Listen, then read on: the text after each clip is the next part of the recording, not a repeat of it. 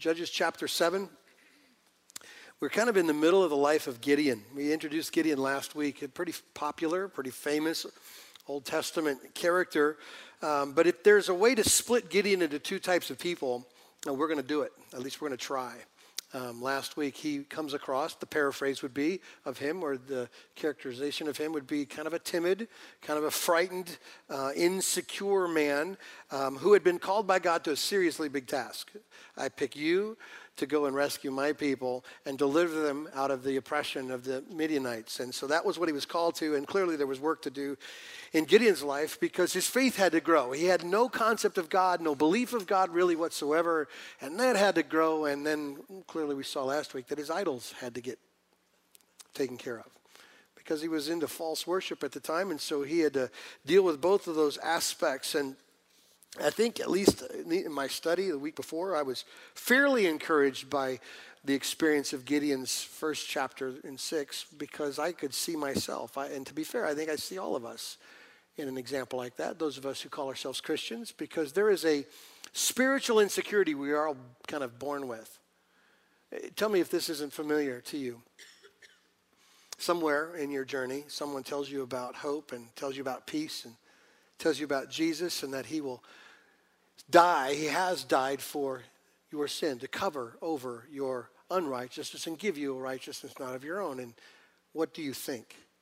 When you hear those words, you kind of go down that hole that says, could he deal with what I did? Could the forgiveness of God actually save me? Could it cover me? There's no way he could use me. Maybe there's some kind of marginal way that his death could apply to someone like me, but I've been, I am, right? We kind of start there in our spiritual progression only to find out how gracious God is to us and how he is so into our growth and our transformation and that he accomplishes that wonderful, huge good in our life. Haven't you experienced that in your spiritual journey with the Lord? All of us have. So there's something that I really warm up to when I read chapter 6 of Gideon and even chapter 7, but we're going to discover something uncomfortable in Gideon's life today. I'm kind of like calling it the two sides to Gideon, and it relates to us because I think there's two sides to us. Let me describe it this way. If there's a way to describe one part of Gideon's life that we share, and that is this God-believing, God-fearing, God-authored part of faith, then in contrast to that, there is this fear of man, selfish, sinful part called the flesh that the scriptures also talk about. There's this conflict between those two people.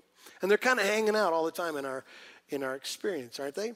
The Apostle Paul talked about that tension when he said this, I don't understand my own actions, for I do not want to do what I'm doing. Like I get stuck just responding to things. I do the very thing I hate, is what Paul says. So my assumption is everybody in here had a little experience with that this week. Like, I don't get me. What did I just do? And we kind of sort that out. So it's sort of like the two sides to a believer. And I think in some ways we can look at Gideon's life and go, well, that's how it shows itself. Both of those things reside in our heart depending upon how we respond in obedience to God or not. So we have a task today, like I said, to deal with 3 chapters, and I have no way to read all the narrative, so I'm going to try to tell a lot of the story. But the way I've broke it out, if you like handlebars and at least to remember the text, I'm going to leave chapter 7 to one side and just call it this idea of when God gets a man's heart. And chapter 8 and chapter 9 will be this, when success goes to your head. And those two things lie in the heart of Gideon and the heart of every man as well. So before we dig into the story, let me just kind of reinforce what God thinks of Gideon way, way, way past his life. In Hebrews chapter 11, the writer of Hebrews is talking about faith, teaching the church about faith. And it says, without faith, it's impossible to please God. And then he goes on a litany list of Old Testament characters who pleased God by their faith. So you have Noah and Abraham and Isaac and Jacob and Isaac and Gideon. And I think without knowing what we're going to see today, you would go, oh, of course, Gideon. He was used of God to defend and rescue his people. But you're going to see in chapters 8 and 9 a little head scratcher. Like, how does that happen in the same guy at the same, almost seems like the same exact time? Well, We're going to discover that today. So let's deal with the first half, chapter 7, when God gets your heart. Gideon is still in the process of believing big things, and so this is where we find it. Remember last week we left Gideon needing a few reminders of God's promise and his faithfulness to his promise. Gideon says, okay, God, I know you've called me. I know you've told me I've got to go rescue these people, but I'm not really certain here. Can you just confirm the call? I'm going to put this fleece out, this sheepskin out, and would you make the sheepskin wet and the ground dry? Then I'll know it's you. And God does it. And he says, okay, God, I got one more test for you. Will you make the skin dry and the ground wet, and then I'll know it's you? So he's been a little sluggish to get the point that God has asked him through this whole process. And it's taken a little work to get Gideon to this place we find him in chapter 7. At one point, the beginning of chapter 6, we see him challenging God when God says, hey, mighty man of valor. And he just goes on to accuse God of neglecting and forsaking his people. He talks about all of his excuses. Like, I'm the weakest of the weakest clan. I'm nobody, and you've picked the wrong guy. That's kind of where we found him, doubting God and asking for signs and being paralyzed by fear. But I think at the point we pick it up in chapter 7, Gideon has moved on. However deep it is, I'm not certain, but he's at least moved on to go, okay, I think I can believe God. And this is what we find in chapter 7, verse 1. And Jerubbaal, that is Gideon, and all the people who were with him rose early and encamped beside the spring of Harod, and the camp of the Midian was north of them. So get the picture here. I don't know if you're like me, but this is what happens to me. If I'm enthusiastic about what tomorrow holds, I get up early. Do you? Like, I'm ready. Gideon and all the people got up because they were ready. Somehow I think something clicked in their hearts, like, okay, God's going to do a great work for us. And so he's up early. And I think he starts this expression of faith. But even though he's believing, there's still some work to do on Gideon's life. And so let me give you some thoughts to consider when you think about a man when God gets his heart. The first thing is God teaches him a lesson on dependence. Verse 2, look at verse 2. The Lord said to Gideon, the people with you are too many for me to give the Midianites into their hand, lest Israel boast over me, saying, my own hand has saved me. So picture this. Gideon wakes up, people rise up early, 30-some thousand people show up for the battle. Gideon's looking around going, this is going really well. We're going to have some success. And the very first thing he hears from God is, no, we're not doing that. If you go to battle with 30,000 plus, you're going to think it's you. So there's too many. So here's what I want you to do. Tell the people who are afraid to go home. 20,000 people go home. That would be pretty devastating, but at least maybe 10,000. That's a lot of people. That'd be 10 times what you have in this room. That'd feel like at least something. God says to him, verse 5, still too many. You're still going to make the confusion to think that you're doing this. So let's do this. Let me take them down to the water. And we go down to the water. Let me test them there. And so when the people go to drink, if they're people who kneel down, tell them to go home. The men who kneel and lap like a dog the water, those are your guys. The lappers are your men, okay? And that's how it happens. Now, stop for a second. How do you think Gideon feels now? It was a good night, right? Just saw the fleece, woke up believing, 30,000 showed up. God dwindles his army down to nothing but a bunch of lappers. How do you think he feels now? How would you feel? Probably just like Gideon. And God knows a couple of things about this particular story. He knows what he's already said. You'll take the credit for it. And Gideon, by the way, I can tell what you think your strength is. You think it's them. But I'm going to make a point. I'm going to teach you about myself. I'm going to grow your faith. So let me stop and ask a question. Where does your strength come from? Are you certain it's not just like everybody else? Meaning success is your strength or profit is your strength? Is your strength connected to some kind of really positive report from a doctor? Okay, now I'm good because they said I'm okay. Does your strength come from popularity that people agree with you? See, you have to understand something. Where God's going with Gideon is the same place he's going with everyone in this room. He wants everything. He wants our heart. He wants our affections to be for him. He wants our peace to be from him. He wants our strength to be about him and not about ourselves. And the scriptures have lots of terms that it uses to describe our God, but one of them is really awesome. This text tells us that he's a jealous God, and he has every right to be. This is my world, and you're my people, and I made it, and I'm doing what I want to do to show my glory because I'm magnificent.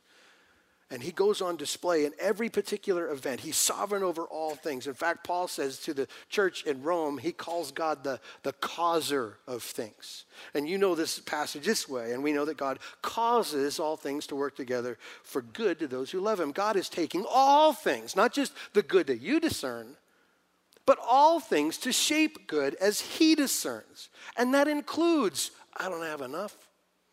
I don't have enough people. There's not enough strength. I don't have enough courage. God has taken all things to shape that faith in us.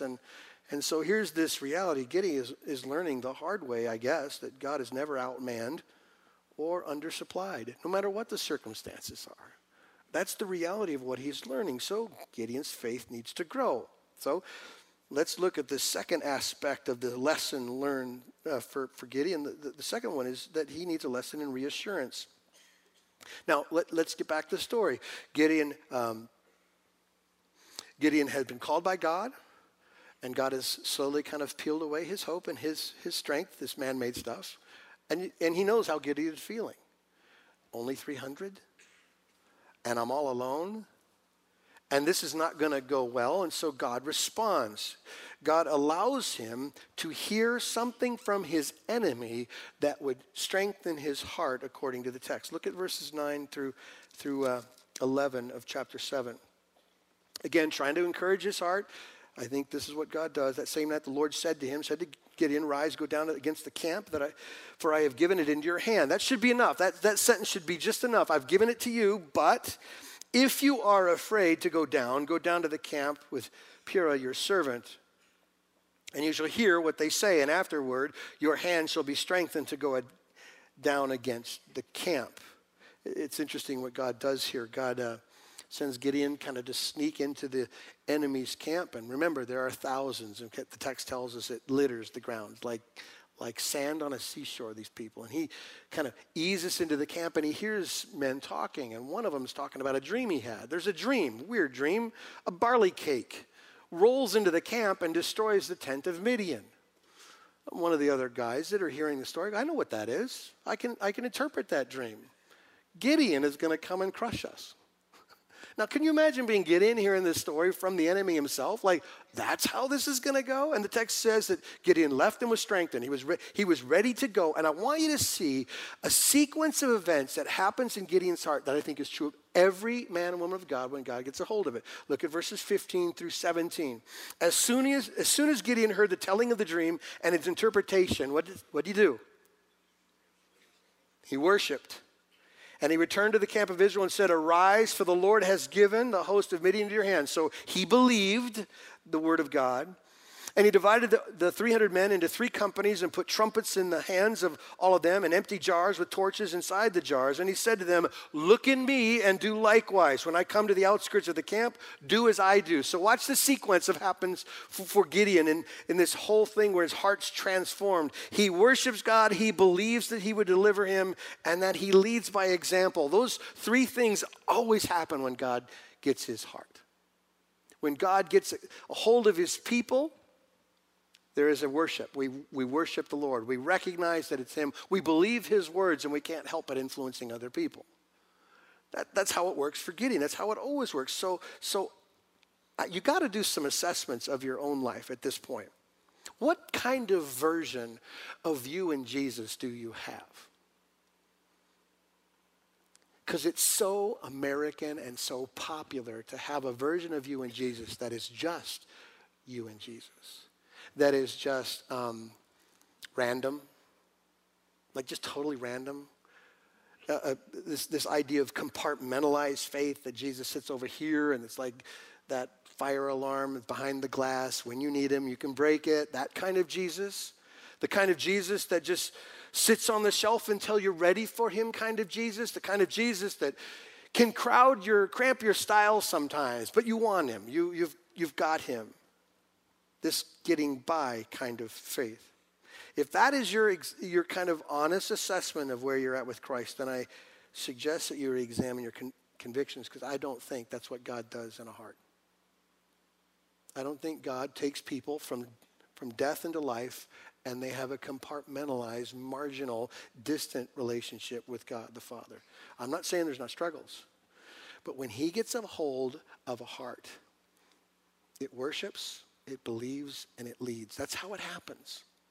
I get every once in a while texts, emails from people. Most of the time they're cool, sometimes not so cool. And every once in a while a text or an email will show up. Why don't you just get rid of that worship stuff? Why don't you just get rid of this stuff? Get to the point. Those are all preliminaries. If your expression at all that the house of God, ascribing worth to God, or in the word, or serving is preliminaries and they have nothing to do with your faith, then I'm telling you to re-examine your version of Christianity, because that's not Scripture. God gets a heart. He wants all of it. Every bit of it. And the outcome will be believing more about him and caring more about his people. It is a leadership. And that happened for Gideon. He couldn't help himself. He worshiped. He believed that God was going to give it to him. And he led the people to follow him exactly. So I want you to remember what's happening for Gideon here. God is more aware of your need than you are. And what he provides is exactly what you need. My assumption is after the whole kind of gleaning of 20,000 and another 10,000 that Gideon says, I know what I need. I need all those people back.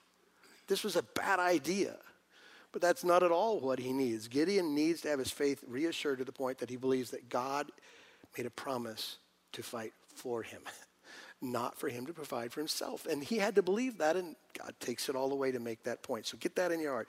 Here's the third lesson I think that shows up for men and women when God gets a hold of our heart, and that is this lesson of victory, okay? So here it is, the story. Gideon told his 300, split up in 3 groups of 100, okay? And here's a trumpet, here's a jar, and here's a torch. Have fun. This is going to be a really great battle. And so what the text tells us in verse 22, that at the right moment, they started to yell for the Lord and for Gideon. And they smashed the jars and lit their torches, and the entire army of the Midianites were totally confused, total chaos, and they go running out of their tents, and they just slaughter each other. Chapter 8, verse 10 says 120,000 people died from confusion. And verse 22 of chapter 7 says God caused it.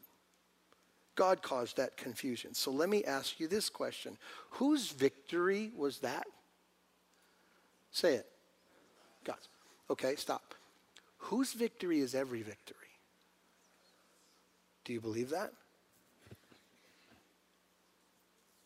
You didn't say that one as much conviction as the Gideon one, by the way. Whose victory is every victory? Okay, now hang on to that statement, because I'm going to hold you accountable to that statement. So God's victory is conversion from someone who doesn't know Jesus and doesn't see their sin and doesn't want God in their life. That's a victory that God is responsible for. Transformation, like becoming different over time, that God moves in our hearts and changes how we think and perceive things. He's responsible for that victory.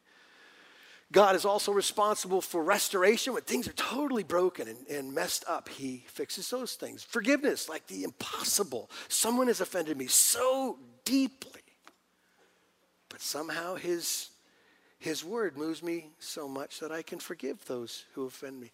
His victory shows up, faith in trials, right? I don't let go of who God is or his promises, even though the world is coming down around my head. Whose victory is every victory? It's God's victory. And by the way, church, God is moving, and he's doing all sorts of like mini-scope battles all over this room. And I'm certain you're looking around going, I don't have enough. And this plan isn't working out. And God, this isn't the right direction. And I feel more comfortable if. I get it. You see like Gideon sees it. But God is on the process of showing up and showing off in our life. And it is about his glory, his victory. Amen? Okay. Now, this transition is going to seem odd. If chapter 6 is this frightened, kind of insecure man that God has to establish faith in his life, and you see him express it by going in and fighting and doing jar breaking and torch lighting and trumpet blowing to see a victory, then chapter 8 is going to seem like it's out of nowhere. I call it the other side of a believer. And it's this truth. It is the distance between believing God does it versus letting success go to our head. And that happens to us too, doesn't it? That's also in us. And it happens to Gideon.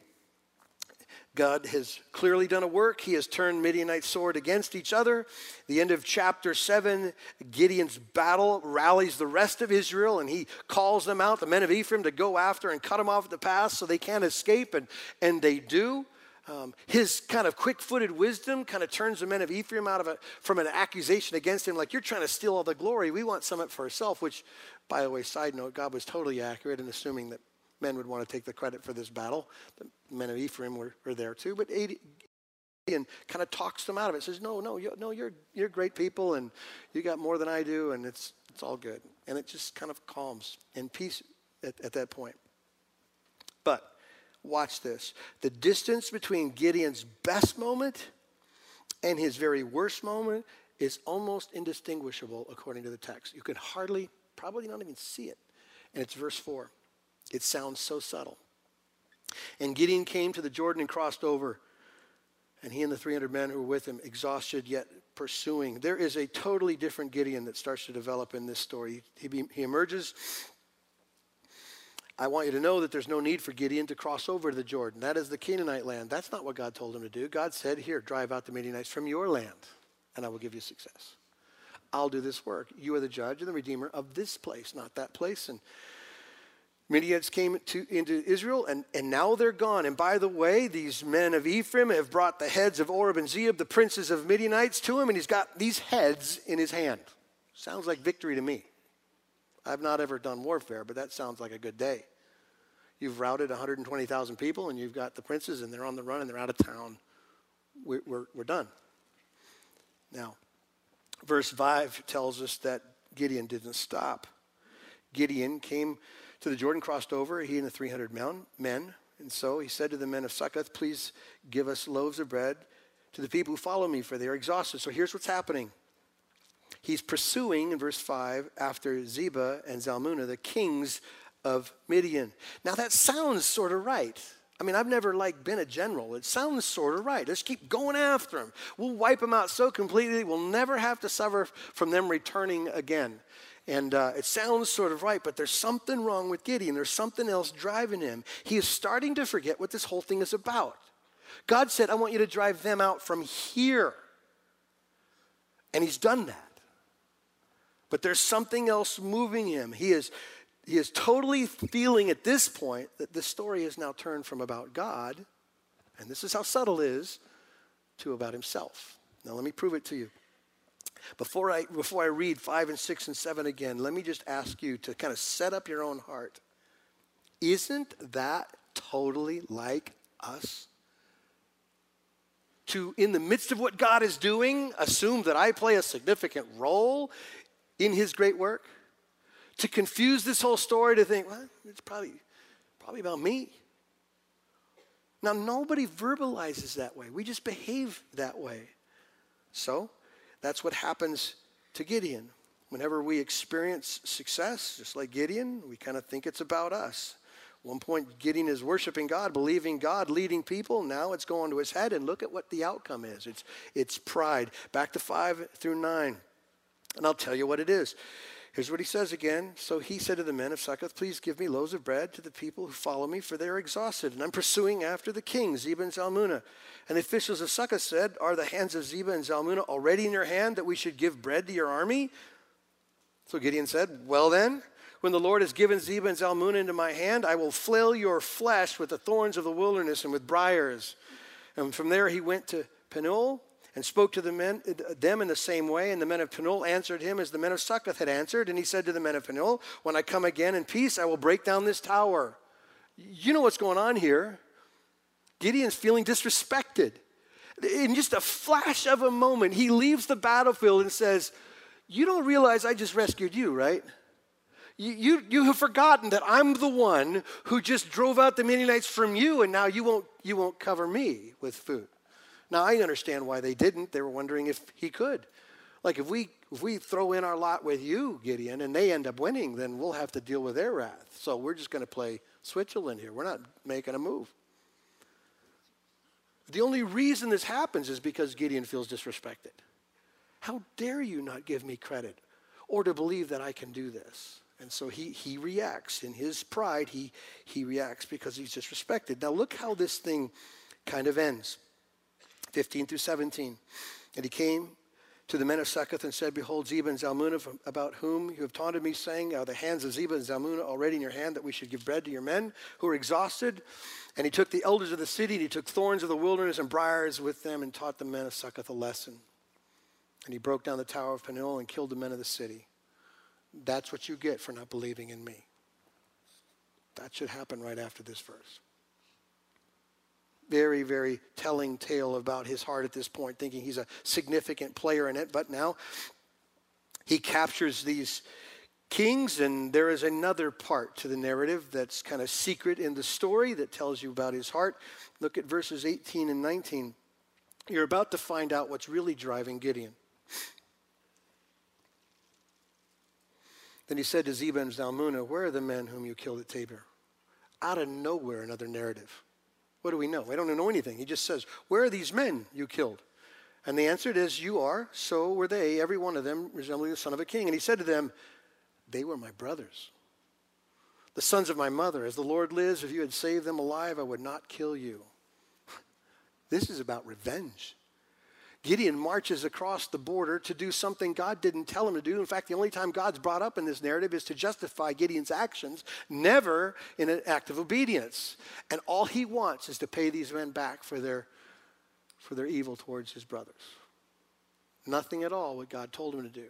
So we've got this disrespect, we've got revenge, we got pride, and he's on the hunt. And to humiliate the kings, he looks at his son. Many writers would say his son is a boy at this point, says, Kill these men.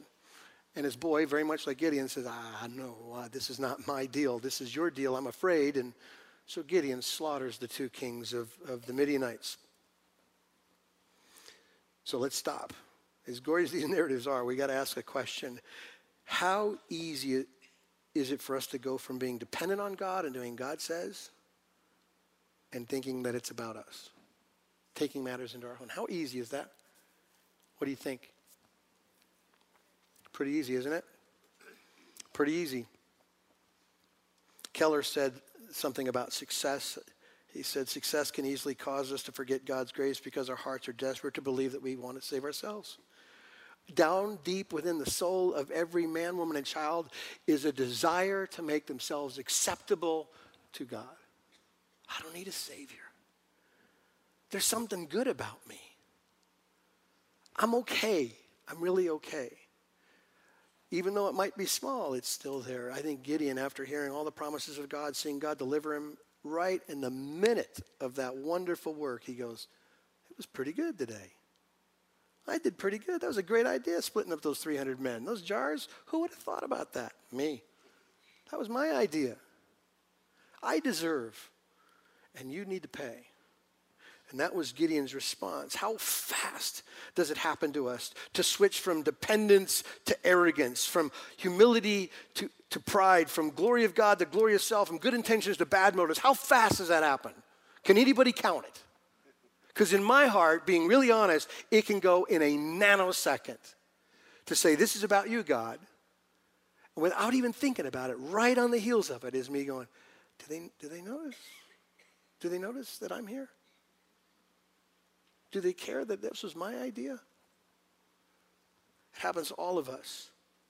Now, we get the advantage of reading a narrative from a long ways away, and I know it seems shocking to see how fast that Gideon flips from being God's man to being his own man, but there should be no surprise, right? There should be no surprise at all, because sin doesn't need time to organize itself against us.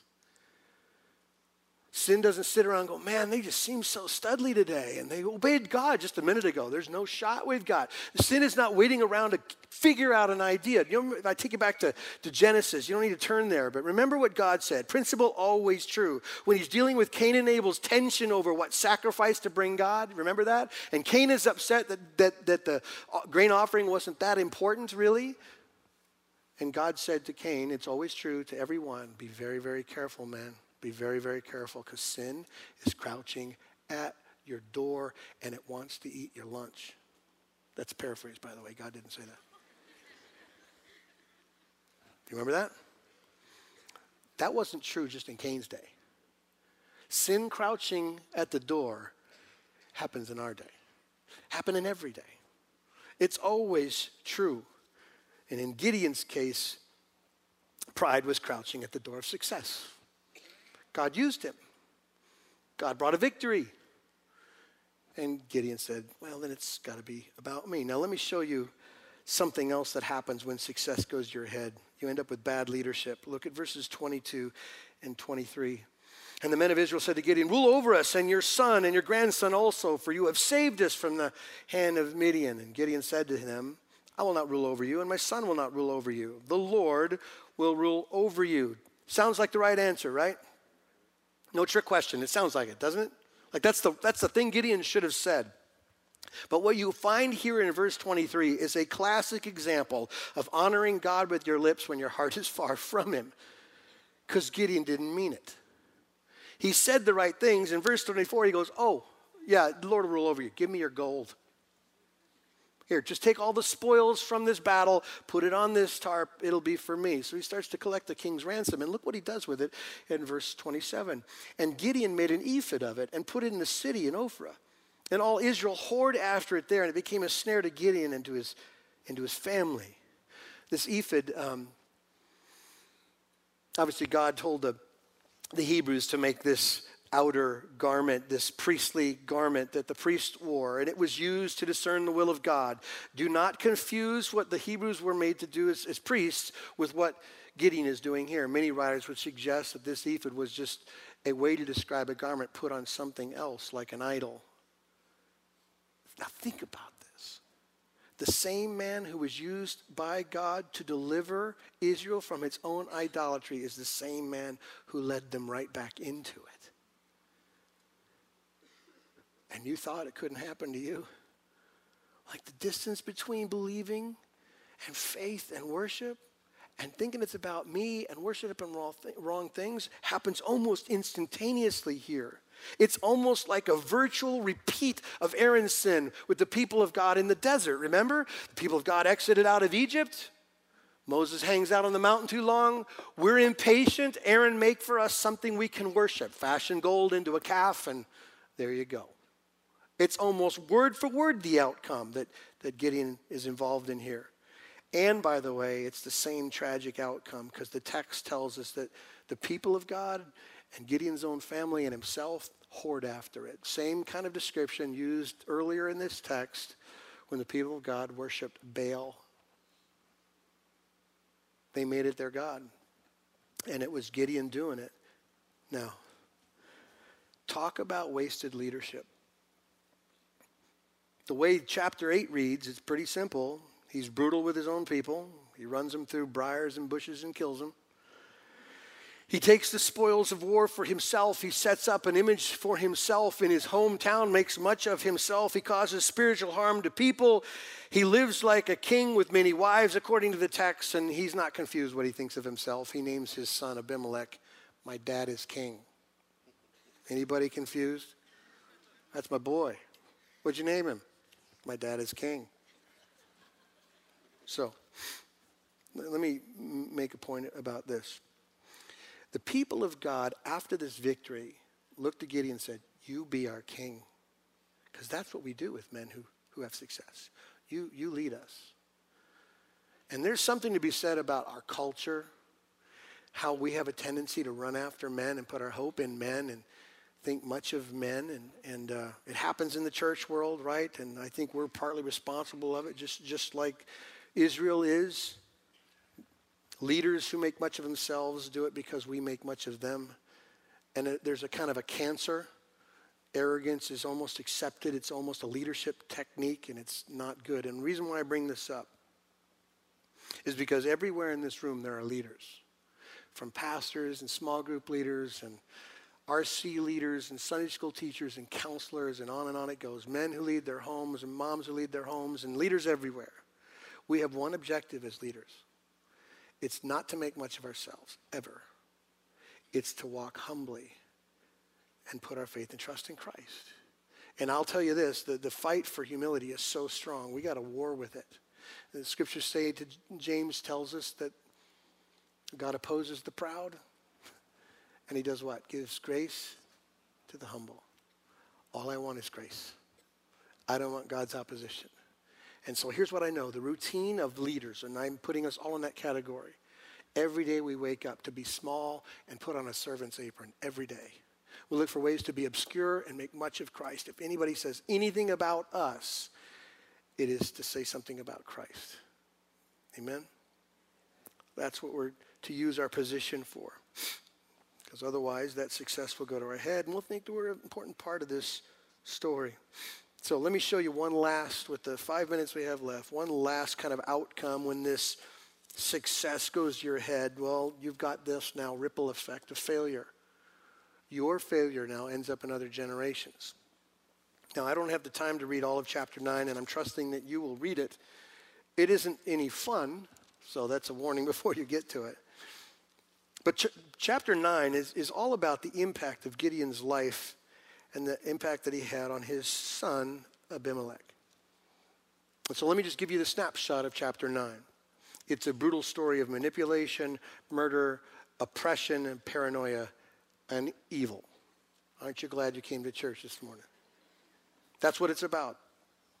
Abimelech has a great idea. After all, I'm my dad's son, and my dad was a king. I'll be king. I want to be king. And so he goes to Shechem, to his relatives. This is his mom's side of the family. He says, listen, wouldn't it be better for you to have a leader that you were related to than all these other sons of Gideon? And he had many wives and 70 sons. And so they agreed with him, like, let's conspire together to make you king. And so the first thing that they do is they hand Gideon 70 pieces of silver from the house of Baal, the false worship. And the text just says he hires a bunch of worthless men. That's what he does. And he proceeds to march over to Ophrah, his hometown, and he kills his 70 brothers. Says he kills them on one stone. My assumption is he beheaded his own family. All because he wanted to be king. And Shechem, the city, thought it was a good idea. The people said, yes, we should have you lead over us. But one son escaped. Jotham was the younger son, and he escaped, and he came back to some secret place that he could speak to the people of Shechem. And he pronounced kind of a prophecy over them and said, listen, here's how it's going to go down for you.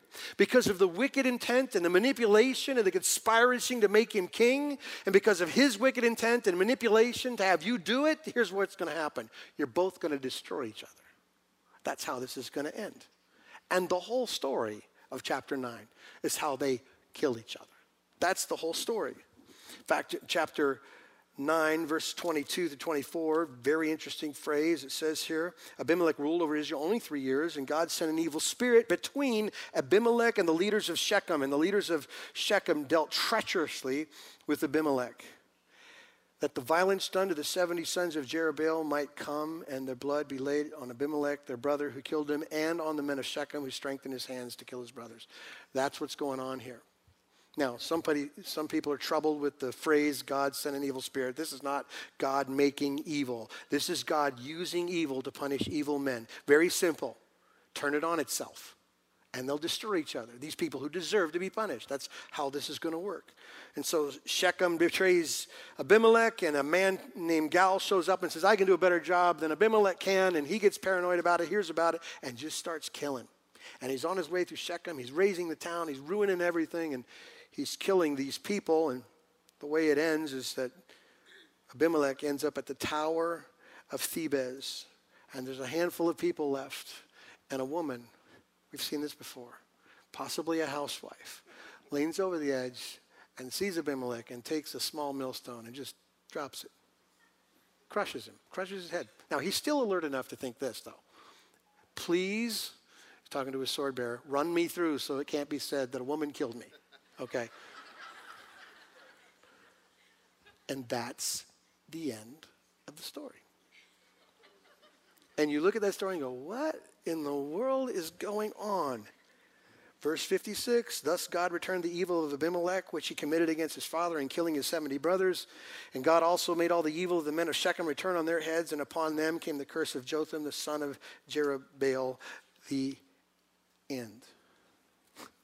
Sometimes narratives like this kind of just, gosh, that's no fun, man. That's in the Bible. Just murder and jealousy and pride and brutal things like that.